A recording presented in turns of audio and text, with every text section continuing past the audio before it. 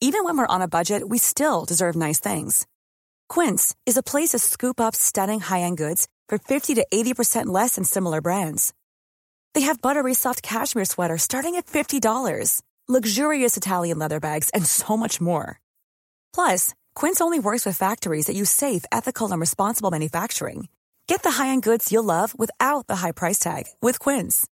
Go to quince.com/style for free shipping and 365-day returns.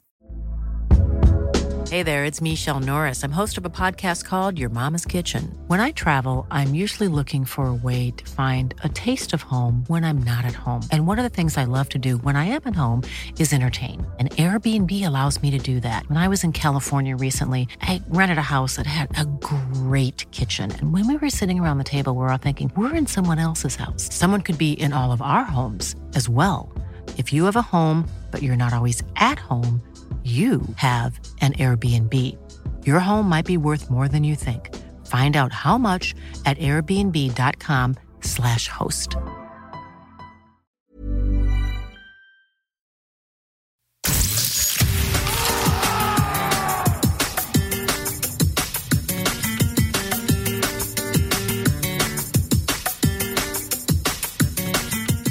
Hello everybody and welcome to this La Liga Lowdown podcast coming out to you on a Wednesday. Yes, that's because Luis Rubiales and the Spanish FA haven't yet told UEFA that they can't play matches on Monday or Tuesday nights, so we've waited until Spain played both of this week's Euro 2020 qualifiers before starting our discussion. I'm your host, Jim McTeer, and we have a big debate coming up with Paco Polit and Roman de Arquer about the state of the Spain squad. They're going to Euro 2020, but it wasn't a convincing trip to Scandinavia. Gol de Saúl. Balón en la frontal. This is position. Jonsson. Oh, King is there. Can he turn? It's over the bar again from Josh King. Oh, but the referee's pointed to the spot. Norway have themselves a stoppage time. It's King. It's in. And Norway have sealed themselves a point. Late drama.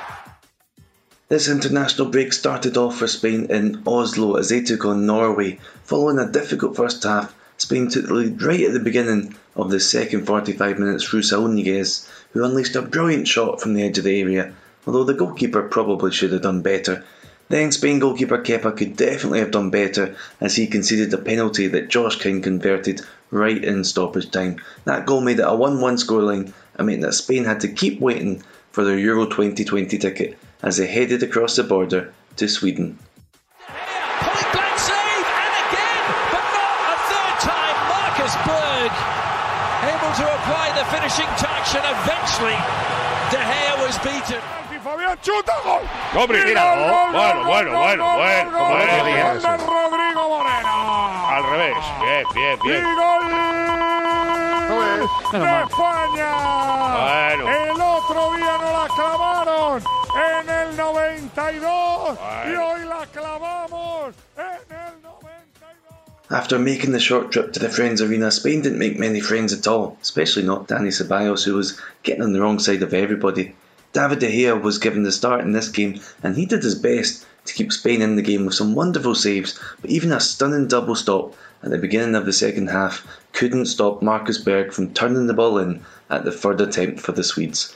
A defeat would have left Spain waiting until November to secure qualification, but up stepped Rodrigo Moreno to send Spain to Euro 2020 in glorious-ish style. So let's get to it. Let's bring in Paco Polit and Roman de Arquer to discuss this past week of Spanish national team football.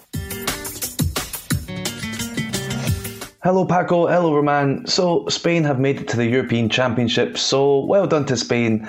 As a Scottish guy, I shouldn't really be allowed to nitpick, but Spain didn't look very good in either of these two matches, did they?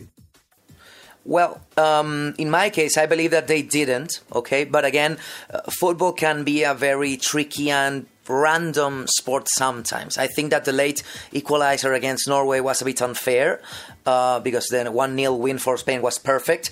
And again, I think that the late Rodrigo goal against Sweden was also a bit unfair because Spain was absolutely awful attacking throughout the game, especially in the second half. So at the end of the day, you got the job done, but I understand the doubts amongst the fans because Spain are indeed able to do much, much better than what we've seen.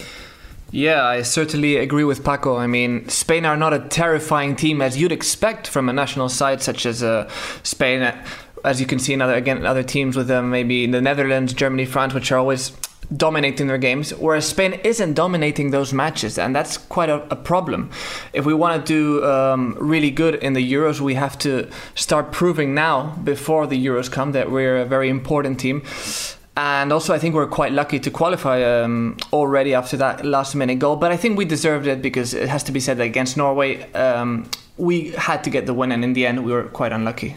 They had to wait until the Sweden game, that late goal from Rodrigo. Something that really struck me was the way the players celebrated as if they just won the World Cup, all run together, and they'd only really secured qualification for a 24-team tournament. Again, as a Scottish guy, this is my dream, but I don't think France, Germany, England would be celebrating like that. Is that fair? Well, I don't think they have been through the development that Spain is suffering in the last few months and the last year overall, because Luis Enrique's personal problems with what happened to his daughter and everything, that was very traumatic. And at the end of the day, we're talking about a new team, a new staff. I think that Germany, France, England will celebrate when the time comes around, more or less depending on the circumstances and the way they qualify. But Spain is made up of lots of young players, a new staff, top to bottom, and a very young and up-and-coming head coach. So I see the celebration of somehow a liberation of all of the tension of the last few games, because it also means that there will be no pressure at all in upcoming games. They will be used to try new things, okay? And that, at least for now, this means that the main goal has been achieved by this group of players. Yeah, that's a good point you make, especially when you bring up the off-the-field stuff, the turmoil this squad has gone through, this team, and yeah, a lot of young players. So for them, their first qualification for a tournament, and for Robert Moreno, his first qualification for a tournament. We've spoken about him before as a coach. Roman, you made a good point before about how having him from now all the way to the tournament will at least provide some consistency, but is he fundamentally a good enough coach to be leading Spain into a major tournament? Well, I think it's a bit soon maybe to answer that question. As I did say, he is the best continuation to Lucho's philosophy, because obviously they'd worked together for a long time and he knew what the idea was, what the plan was. But he's barely had 4 games. He hasn't lost any yet, although he has struggled in these last 2 games.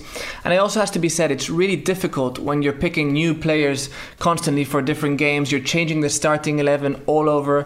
So, I mean, I think Roberto is kind of still testing things out, still trying to see which is his perfect or best 11 towards the Euros. So I think it's kind of more of a test right now for him, although it's important to qualify, of course. And they did celebrate it with a lot of, I wouldn't say anger, but with a lot of passion. But that's what I'm saying. Roberto Moreno still needs a bit more time, I think, to find out if he's really the coach we need, because previous coaches have also struggled with Spain since those really good years winning so many titles. We've also spoken about the Spain goalkeepers before, everybody has done, but we have to do so again. This time last week I would have said that Kepa was in the lead, but then he gave away that penalty against Norway, and then David De Gea, given the start against Sweden, performed really well. I don't even know which of his saves was his save of the week. He had some really good saves in that game. This is obviously a good problem for Spain to have, but De Gea or Kepa? Well, in the past, this has been quite a controversy, especially when Iker Casillas was in his last few games as Spain's main goalkeeper. And I believe that this kind of debate isn't good for the team. I think that Spain should have definitely a starting goalkeeper who plays almost every single game, as it used to be the case when Iker Casillas was the one chosen to do so, or even Santi Cañizares, even Zubizarreta back in the day.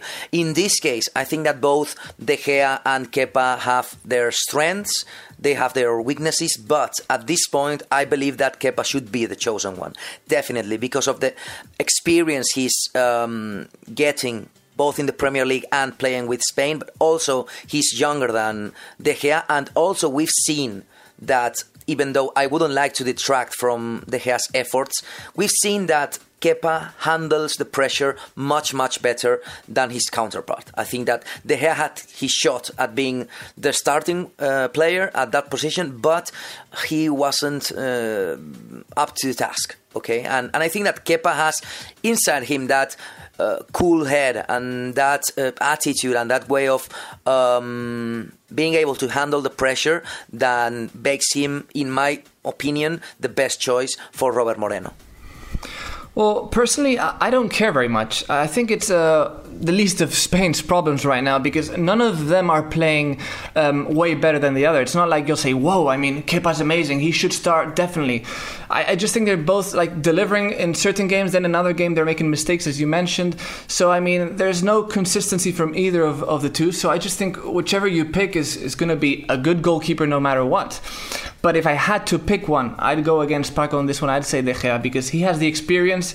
It's true he's struggled with the pressure. But for example, in this game against Sweden, he had some really good saves. And I believe he's a better overall player than Kepa right now. I like your idea that you don't really care, Roman. I love if the day before Euro 2020, if Robert Moreno just flips a coin, one side you've got Kepa, one side you've got De Gea, and that'll do it. We'll see who he picks. We've still got some more qualifiers to go in November, and of course the friendlies in March time, so we'll see who ends up winning that starting job. Against Norway, there were 11 different clubs represented by the 11 different players in the starting lineup. Against Sweden, there were 10 clubs represented. So the club with 2 players in that Sweden game was Villarreal, with Raul Albiol and Gerard Moreno. Paco, if I had told you a month ago that there would be a Spain lineup where the most represented club was Villarreal, would you have believed me? For sure, I wouldn't have believed you. But again, if we see the way Villarreal has been developing the team in the last 5 or 6 weeks, I think it's totally deserved. You know, the fact that 4 of the players were called up by Robert Moreno, Santi Cazorla being one of them, which is one of my, I'm an absolute fan of him. And the fact that Gerard and Albiol were starters against Sweden, I think it's a good way of showing some kind of appreciation for Villarreal and the way they have been able to turn around a situation which was very bad last season under Javi Calleja, but again, this year they look absolutely different. And I think Raul Albiol himself has been one of the key differences. Not only Gerard scoring, but also Raul Albiol helping to make much stronger the defense from Villarreal, and also that has made him, because we know that always players help teams, but teams can also help players. And Albiol wasn't being called up by the Spanish national team when he was playing for Napoli. But now he's in Spain. Robert Moreno and the staff can look at his performances every single weekend. And in that sense, I think that he made a very smart move last summer. Lots of appreciation for Villarreal, and I do have some more Villarreal-focused Spain questions for you, as niche as that is. But we're going to take a quick break just now, and we'll get stuck into some more Spain debate after this.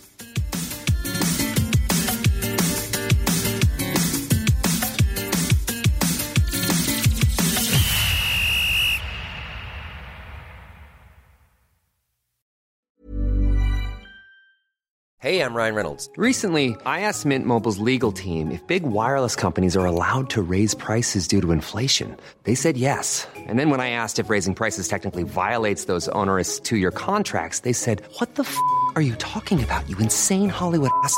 So to recap, we're cutting the price of Mint Unlimited from $30 a month to just $15 a month. Give it a try at mintmobile.com/switch. $45 up front for 3 months plus taxes and fees. Promo rate for new customers for limited time. Unlimited more than 40 gigabytes per month. Slows full terms at mintmobile.com.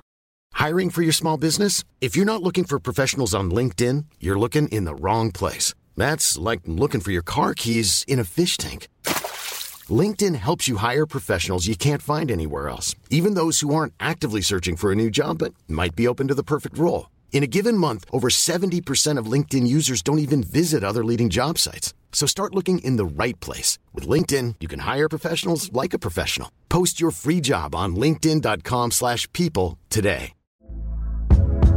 Hey there, it's Michelle Norris. I'm host of a podcast called Your Mama's Kitchen. When I travel, I'm usually looking for a way to find a taste of home when I'm not at home. And one of the things I love to do when I am at home is entertain. And Airbnb allows me to do that. When I was in California recently, I rented a house that had a great kitchen. And when we were sitting around the table, we were all thinking, we're in someone else's house. Someone could be in all of our homes as well. If you have a home, but you're not always at home, you have an Airbnb. Your home might be worth more than you think. Find out how much at airbnb.com/host.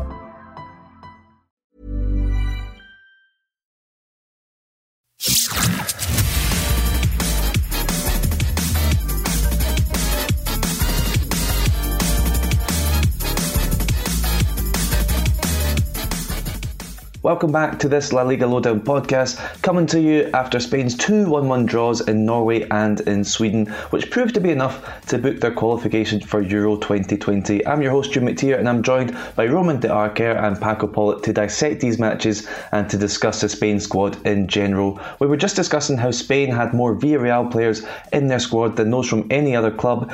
Is it though a bit of a sign of the times that Spain have gone from having David Villa, in my opinion one of the all-time underrated strikers, to having Gerard Moreno up front? Roman, how big of a worry is Spain's number 9 position and the question marks over it?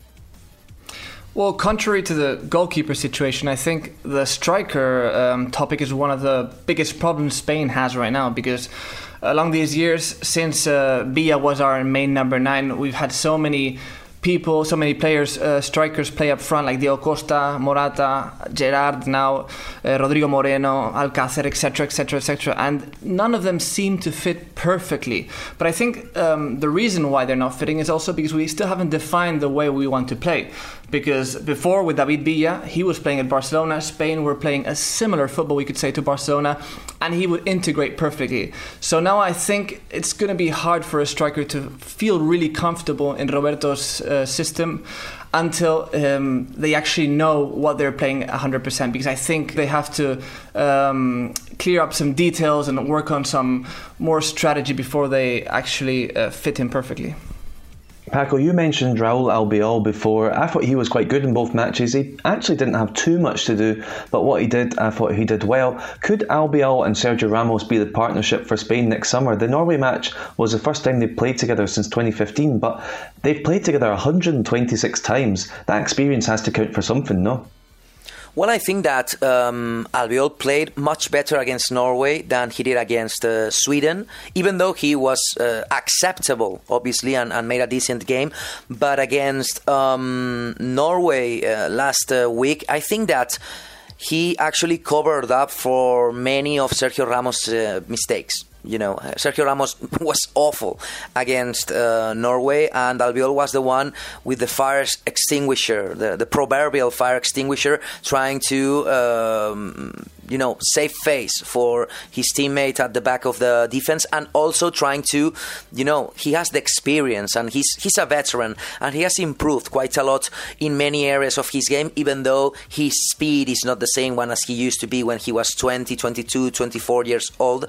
But he has many other qualities that make him, I believe at this point, the best possible choice when trying to pair up someone with Sergio Ramos, who we already know, even though I don't believe his form is up to the point Robert Moreno would like to. I think that Sergio Ramos is always going to be a starter, because he's more than a player. He's the captain, he's a symbol for the Spanish national team, but if we assume that he's going to be one of the players in the lineup, I think that we should pair him with Raúl Albiol nowadays. Maybe throughout the season his performance level will decrease, maybe other players will be better, but at this point Albiol is the best possible choice. Paco, you mentioned how Albiol got back into the Spain team when he left Napoli and came back into the sort of La Liga limelight. But one player who's at Napoli and who's just so good that he gets called up even though he's stuck out there in Serie A is Fabian Ruiz. We only got to see him very briefly in La Liga when he played 50 games in the league for Real Betis before he left for Napoli. I really wish he'd stayed. Roman, how would La Liga be if Fabian had stayed? I mean, obviously better, because Fabian is a fantastic player. I was surprised actually that no other Spanish team signed him when he was on sale or had a really good price tag, so that was pretty unexpected. But things happen, and I guess Napoli was very appealing to Fabian Ruiz, and it reminded me a bit like Ceballos, because I wish he would have stayed at Betis a bit longer to keep evolving and showing that football.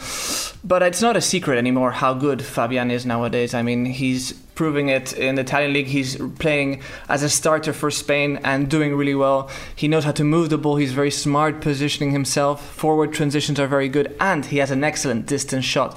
So, I mean, he's a very complete player you'd love to have in your league, no doubt. Another one for you, Roman. Can you try to explain to me what's going on with Sergio Ramos and the Olympic Games?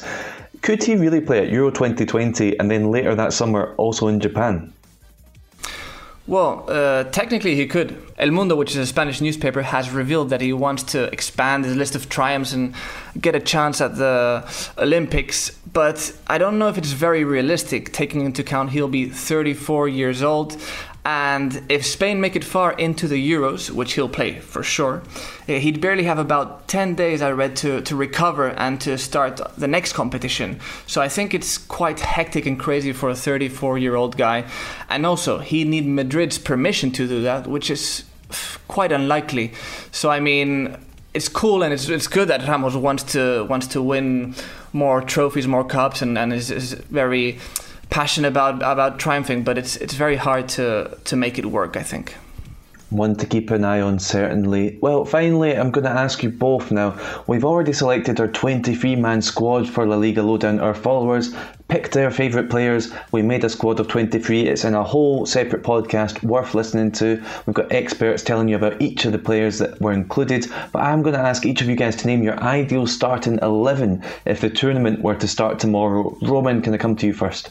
Okay, as I mentioned before, I'd put De Gea as the goalkeeper. Then my defense would be Navas and Alba as fullbacks. Then centre-backs would be Ramos and Pau Torres, which is quite surprising. Ooh. He doesn't have much experience, but I think he's a fantastic and talented player who could work really well in Spain. And then my midfield would be Rodri, Saúl and Fabian. And a bit more forward, we have Ceballos and Rodrigo Moreno on the wings, and Alcácer as my striker.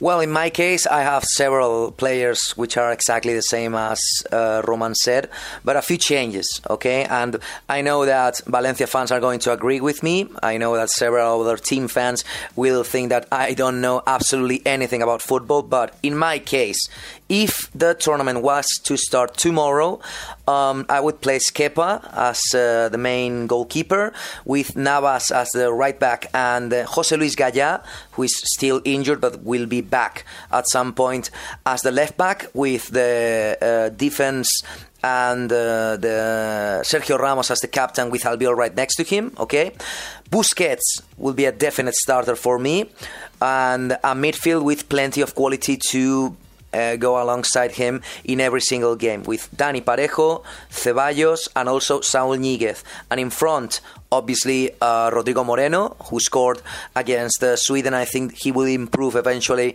throughout the year. And right next to him, another Valencianista experienced player as Paco Alcácer. All you're missing there, Paco, is Ruben Sobrino, and you've got the complete Valencia-esque Spain 11. But no, I like it. I like both those. Yeah, unfortunately, Ruben Sobrino couldn't be picked at this point. But who knows? He might start scoring tomorrow 20, 30 goals, and we will be talking about another completely different scenario next summer. You never know. The new Messi, yes. Exactly. Well, thanks to Paco and thanks to Roman. Some interesting thoughts there, and we hope to hear all of our listener thoughts too on Twitter. Get in touch, tell us who's right, tell us who's wrong, what do you agree with in those 11s, let us know, and of course be sure to check out that 23-man La Liga Lowdown Spain Squad podcast too. We've still got some more Spain chat for you in this podcast. The under-21s were in action too as they defeated Montenegro 2-0 in Montenegro. Aitor Buñuel and Marc Cucurella got the goals. The big moment of the game though, the one that all the Spanish media were waiting for, was the under-21s debut of Ansu Fati. In the 80th minute, the 16-year-old came on to become the second youngest player ever to play for Spain's under-21s after Bojan. He almost scored too, but what mattered was that Spain won, and for Barcelona that he'll be returning back to Catalonia and not heading off to the under-17s World Cup. Yes, The Under-17s World Cup is on the horizon. It'll run from October 26th to November 17th in Brazil. To tell us a bit more about this tournament and its history, let's catch up with Matt Clark.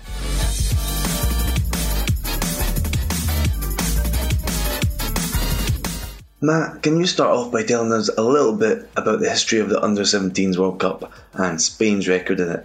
Spain have never actually won the Under-17 World Cup, despite featuring in it 9 times. They have been close though, very close, reaching the final on 4 occasions, only to be beaten at the very final hurdle.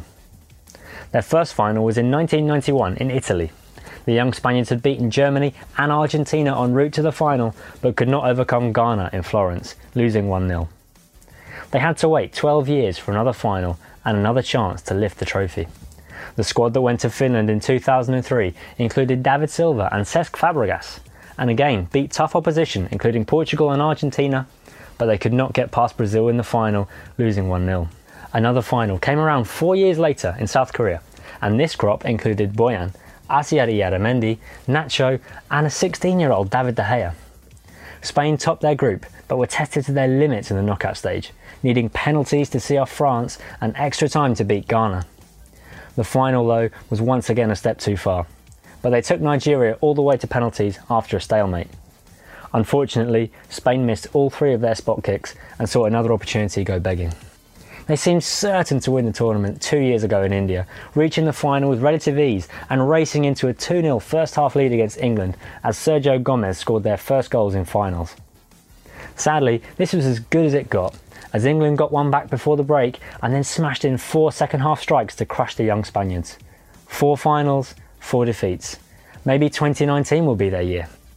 That's what they're hoping, that it'll be 5th time lucky this year in Brazil. Players born between 1st of January 2002 and 31st December 2004 are eligible to compete. In Spain have some really exciting players born during this time. Which ones stand out for you? There are a few players definitely worth keeping an eye on. Pedri is an attacking midfielder playing at Las Palmas in Segunda División, but he will be joining Barcelona in the summer for €5 million. Pedri has been described by boss Pepe Mel as scandalously good. He has already got 3 goals and 3 assists in 10 games for Las Palmas so far this season, and he's clearly a versatile and productive player. Pedri is widely being tipped to be a strong contender for player of the tournament. Another attacker to look out for is Pablo Moreno. He plays his football in the youth setup of Juventus, having moved to Turin from Barcelona in 2018 after scoring prolifically there. It's generally encouraging to see players taking a move abroad, as it shows they're confident and keen to take the steps required to play more football. Moreno could be one of the main weapons of Spain's attack. At the back, Javi Lopez of Alaves and Alvaro Carrillo of Real Madrid are likely to feature. Lopez has attracted the attention of Juventus in the past, and both he and Carrillo have had tournament experience from the Euros in May. Ansu Fati isn't in that squad, even though he's perfectly eligible to be there. Instead, he's with the under-21s. Can you explain a bit about why he isn't going with the under-17s in the end? You're spot on, Ewan, when you say he is eligible to be selected for the national team. It's been a while to get to this point, but Spain were clearly keen to tie him down. Barcelona were reticent to allow this to happen so quickly, as they didn't want to lose him for the duration of the Under-17 World Cup, where he could miss up to 7 games. Despite Barca's opposition, the paperwork and necessary documentation were fast-tracked and whisked away to be ratified. When the Under-17 squad for the World Cup was announced, Ansu Fati was omitted. Sporting director Francis Hernandez and coach David Gordo explained this was because Ansu Fati would be playing in higher categories. Higher categories like the under-21s and maybe as high as the Clásico in a couple of weeks' time. We'll soon see if he does feature in that one. Well, thanks to Matt for that insight, and also thanks to Paco Pollitt and Roman de Arquer for breaking down the 2 results of the senior Spanish side. And thank you for listening along with us. Club football is almost back, so we'll be back to normal next week. That means a La Liga weekend recap on Monday and a midweek podcast on the Thursday. I'm looking forward to it, and I hope you are too.